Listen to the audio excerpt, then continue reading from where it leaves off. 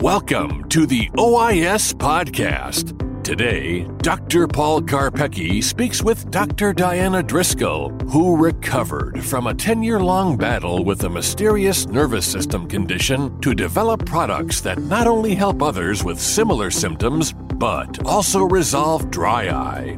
She shares her personal, clinical, and business experiences in this fascinating podcast. Take it away, Paul. Hello and welcome to the OIS Podcast. I'm Dr. Paul Karpecki and have the honor of getting to speak to Dr. Diana Driscoll, who has developed a company known as TJ Nutrition. And I can speak firsthand of this technology. I have an extensive dry eye clinic. I have over 650 positive diagnosed Sjogren's syndrome patients, just to put it in perspective. I know that only because we're doing some research and we had to look up how many we had, which surprised me, to be fair. So it's a very advanced level clinic. And so there's always these patients where you just can't solve what's going on. And Diana has found a way, developed a product that she came across that helped her and her family, and now is being obviously used for a lot of patients and is having the same incredible impact on my patient population. And solving patients, I could not figure out how to clear or treat their dry eye. And it's been very consistent in terms of how they present, what systemic manifestations they have. We've been able to put it together. So I'm excited to have Dr. Driscoll with us. And Diana, thanks for joining us on the OIS Podcast. Thank you, Dr. Karpecki. It's such an honor to be here. I'm so excited to share this. We're excited to have you. Take us through, for our audience, those who don't know you, a little bit about your personal background. Where did you grow up? How did you get into optometry? And then, how did you make this kind of career choice to also develop and bring to market a nutritional product that's having this kind of impact on patients? Right. It certainly wasn't my plan. As you said, I'm an optometrist, University of Houston, a graduate, and was always attracted to medical to some degree. And I headed toward optometry. I think a lot of us do because of our history with bad eyesight, right? Growing up in eye doctors' offices, being highly myopic. And it seemed like such a great profession. It was positive, upbeat. You're helping people every day. And yet it was objective. I was very a science-oriented type person. So optometry just seemed like a natural fit, and I loved it. And practiced for many years and went to Costa Rica on a mission trip and got a virus and got sick. And I can't blame the virus, and I certainly can't blame Costa Rica, right? Gorgeous country. But everyone recovered except myself. And I ended up being diagnosed with a form of autonomic dysfunction. The autonomic nervous system wasn't working well. We call that dysautonomia, and this specifically was called POTS. Postural orthostatic tachycardia syndrome. That's getting a little bit more press now because a lot of COVID patients are falling into that, but incredibly frustrating, completely disabling. I couldn't finish my last 2 patients the day I was hit with this, and no one could help. I was in clinical trials for this. I probably saw 50 doctors. I was resistant to being labeled disabled. I just could not believe that this virus did something that no one could figure out. But then my kids got sick from viruses. My son became disabled, and we were left with no answers. So that's when I started to get into research and started by looking in the eyes. So a long circuitous route involving over 10 years of disability, but was starting to get answers layer by layer over those 10 years, and culminated with how the autonomic nervous system was not only affected in us, figuring out why, but along that route, understanding on a very deep level how the autonomic nervous system was involved in normal tear production and in the control of inflammation. So hitting on that, chronic dry eyes were going away. And then extrapolating beyond that to patients who didn't have, illness like I did, where they had autonomic dysfunction, but how supporting the neurology of both inflammation control via the vagus nerve and lacrimal functional unit, if you will, the parasympathetic nervous system for tear production, was resolving chronic dry eye in other patients too. So here I am back in eye care. It was amazing to me after this hugely circuitous route through an extraordinarily disabling illness. That's really fascinating. And I was lucky that you had reached out to me ways back, but yes, with my dry eye clinic. And I thought, I've always found here and there these little insights, little ability to solve another, sometimes large group of patients that I couldn't solve. They continue to come back and really, there are a number of docs who practice this type of cornea and dry eye around the country, ophthalmologists, some optometrists too. And and so we tried sharing these ideas. No one could come up with a solution for some of them. And then when you approached me, I thought, well, wow, I'm going to start looking for patients who have issues surrounding the vagal nerve, such as digestive issues, such as flushing, such as obviously the issues you had with POTS, but also things like fatigue, brain fog. And I'm seeing COVID patients being sent in who have all of these elements, and large pupils is a great indicator. Yes. And all of a sudden getting these incredible responses, their life's changing, their dry eyes going away. You've really achieved something remarkable. So how do you make, I guess in your case, you made the leap from optometry and practicing to not being able to practice, to then entrepreneurship. Right. A unique approach to getting to it, but what a great reason for getting there. Was it difficult? Were there a lot of hurdles? How do you take a product that you are passionate and know can impact people, but then there's still the step of getting it to market? How'd you go about doing that? It was, there were so many steps involved, and it's much like going through school. I think if we knew what was going to be ahead of us, I think we would never do it, right? But you take it one day at a time, one step at a time, just like when we set up any other business. But I not only had to start with the science, I set up genetic disease investigators. And here I am, a sick person, trying to work through studies. Some were in-house, some were on clinicaltrials.gov, started looking in the eye, started to go down that road. And then when answers began to come and I was able to get across the finish line, I set up a clinic, POTS Care. And that started with nothing. So there's not even a piece of paper. There's no business name. There's no treatment evaluation protocols, whatever. Had to do all that. And then TJ Nutrition also started with nothing. So I achieved some patents, which was hugely helpful and very validating for me, I think, because patent attorneys in the science realm are extraordinarily smart. And they understood, as I explained it in a patent, what got missed. They understood that, which was great. And then went from the patents to how to create products and then how to improve upon them. It wasn't an overnight thing at all. I was initially focused on the patients with constipation and gastroparesis, where they weren't able to digest, like my gallbladder shut down, for example. There's few bowel movements. They start out with constipation, but it gets pretty ugly. And I was focused on getting that vagus nerve working again and figuring out what happened to that. Why is it not working? And that was when I realized, oh, look, dry eyes are going away, of course. So I backed up and tried to figure out every direct and indirect mechanism that with what I was doing was affecting not only the nicotinic acetylcholine receptors for the vagus nerve, for gut, heart rate, and for inflammation control, but also the muscarinic receptors for the lacrimal functional unit, and interestingly, as you mentioned, for pupils. So I could prove that we were hitting those muscarinic receptors because the pupil size changed. And then I wanted to improve upon that, wrote some more patents. And then we just announced yesterday with a press release about Parasym Plus Eyes. So it was a process, but I look back on it now and I think, oh my gosh, I didn't know how many moving parts there would be. I'm glad I didn't know, but you just take it a day at a time, right? That's really exciting. And it makes sense because, you're also, with the Parasym originally more systemic, you were taking care of your children. What a motivation, yes, as well as yourself. That would motivate any of us to find, wow, but I don't know how to do it. 100%.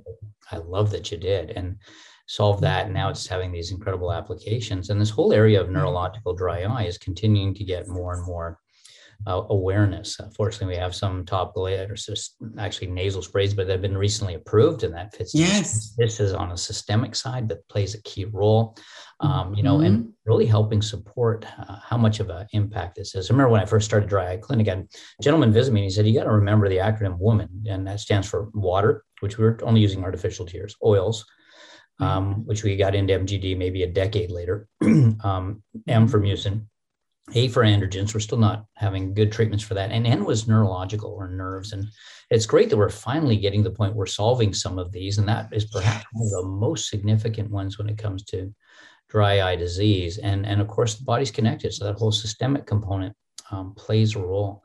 Take us through a little bit of how you identify these patients in clinic. So we have an ophthalmologist, optometrist listening, and they may have some patients who they just can't solve their dry eye and other.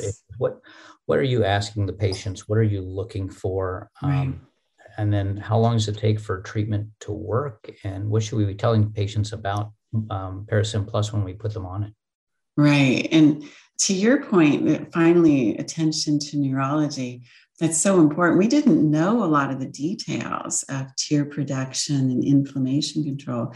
It wasn't that long ago that it was figured out that even the vagus nerve was the anti-inflammatory nerve of the body. So of course, as eye doctors, we've never connected the vagus nerve to the eye because there is no connection, right? But if you step back and if you think of dry eye as one component to a systemic display of health or unhealth, it makes more sense.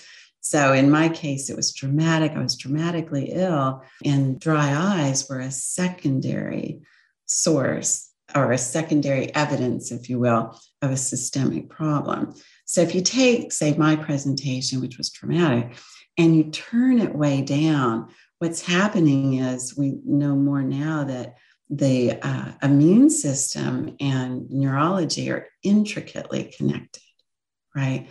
And we keep in mind that certain aspects of inflammation and even some inflammatory cells themselves can influence the release of some neurotransmitters.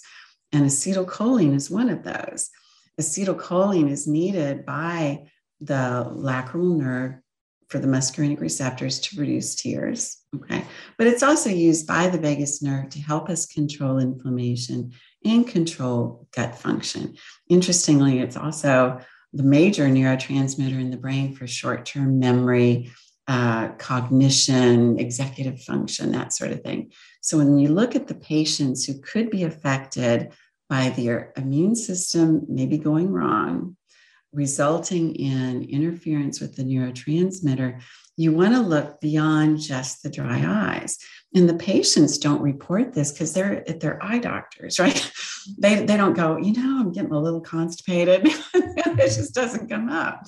But they might be a little more forgetful. They might miss more of their appointments or be a little bit edgier. Sometimes you can see a little bit of flushing, but we're looking at basically symptoms of anticholinergic poisoning turned way down. And those symptoms can come and go to some degree. But oftentimes the worse patients get, the more they know they don't feel great, but they'll often reflect it more of, I'm getting older, or I don't eat that well, or I know I should have been exercising, or I'm just stressed out. But as eye doctors, if we can look for, in conjunction with the dry eyes, a tendency to get large pupils, leaning toward more constipation or GI issues. Some people have had their gallbladders removed. Usually they don't have any response to that. Some forgetfulness, brain fog, and fatigue, mental and physical. Those are the low-hanging fruit, if you will. Those are the ones that tend to flip around very quickly. And cognition will oftentimes reverse or be improved, and put it that way, within an hour. They can tell they're sharper. They can tell they're more awake. The sicker they are and the worse it is, the more obvious it is. Pupil size usually normalizes within 2 or 3 days. The bowel movements usually restore within a day. And you're going to get there with the dry eyes. So the studies we did, we gave it 4 to 6 weeks to make sure that as much repair as possible and inflammation control was taken over for the dry eyes. And that's when we could be sure we got it. Yeah. That's really awesome. I know I've also had, at least, I guess, 4 patients now who had neurological effects from COVID, Yes. And they're noticing a dramatic improvement as well. And that's, I guess, kind of ties into the fact that the origination, even for yours, was based on a viral cause. Maybe we're seeing that in certain patients neurologically affected by COVID and the various strands. Absolutely. And that neurological effect, Paul, usually is an effect on the immune system. So if we can tie together immunity and neurology, it makes sense. And we have to do that for those patients. Yeah. What have you learned along the way, Diana, that could assist other colleagues who have an idea and think and have tested a little bit, believe they could bring to market a really successful product like this? Besides just taking it day by day and learning as you go, were there any insights that may help them speed up their process through what you've learned in yours? Oh boy, I wish I could say I was an expert in that. I think I've made every mistake known to man, but I will say, to some degree, ignorance was bliss, in that if I had known how hard it was going to be, I wouldn't have tried it. But like writing a patent, for example, I didn't know anything about writing patents. So I didn't ever have the thought that I couldn't do it. So by not knowing how hard it was going to be, I thought, well, sure, I'll do this. And I just read patents and started to work on it and did it. So sometimes we can get in our own heads, I think, and slow ourselves down unnecessarily. That if I could work through some things, I think anyone can do it, and not to give up, not to be dissuaded by anyone else telling you something can't be done. Even the journey with POTS, there's major research centers involved in this who couldn't figure it out. So you do have to be somewhat brave, somewhat independent thinking, and just go for it. Go for it. It's a great answer, because I could see how some people would think, well, if these big research centers haven't figured it out now, am I sure I can figure it out? And you just have to be brave and move forward and see what you can do. Exactly right. The results yourself, your children. And now how many patients, I mean, you probably had some incredible stories of patients whose lives have been turned around with this, because in my very short use, I'm starting to see that already. Yes, incredible stories. It is the best job ever. And we see it all here. We see patients who've been sick, just a few months post-COVID, to patients who've been bedridden for 30 years. And certain dominoes start to fall, and they can end up with some permanent damage. We have to figure out what that is and back up, but we do see it all. But I mean, I was bedridden. My son was bedridden for 3 years. And to see people be able to get back to life and back to doing what they were meant to do is amazing. The fact that we can help patients with chronic dry eye now is just a huge bonus. And it makes me feel so good to be able to return the favor, if you will, to optometry, to give back to a profession that gave me the knowledge that I needed to be able to figure all this out. What I learned in optometry school about the vagus nerve, for example. That taught me what to do when mine failed. I remembered what we learned in lecture, and somehow remembered some of those details that were important. So it's really great to be able to give back now to that profession. Terrific. So, our audience for the OIS podcast range from, industry, obviously, colleagues in optometry and ophthalmology colleagues, investors, et cetera. Is there anything, if there's one thing anyone listening could help with, is there anything you need at this stage of the company? Oh, that's interesting. Because I'm just talking about, it's been just me, right?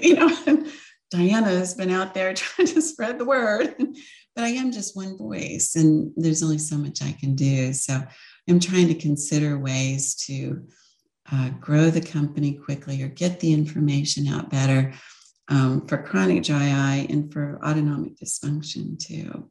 So I'm not certain which direction to go, but if there is an audience out there with any sorts of ideas. That's what I'm exploring. Business was not my major, that's not my comfortable place. But I feel like it needs to get out there. This needs to happen. So, right. We've been. What compelled me even to ask you to be a guest was the initial response, and went through an entire case in one clinic day.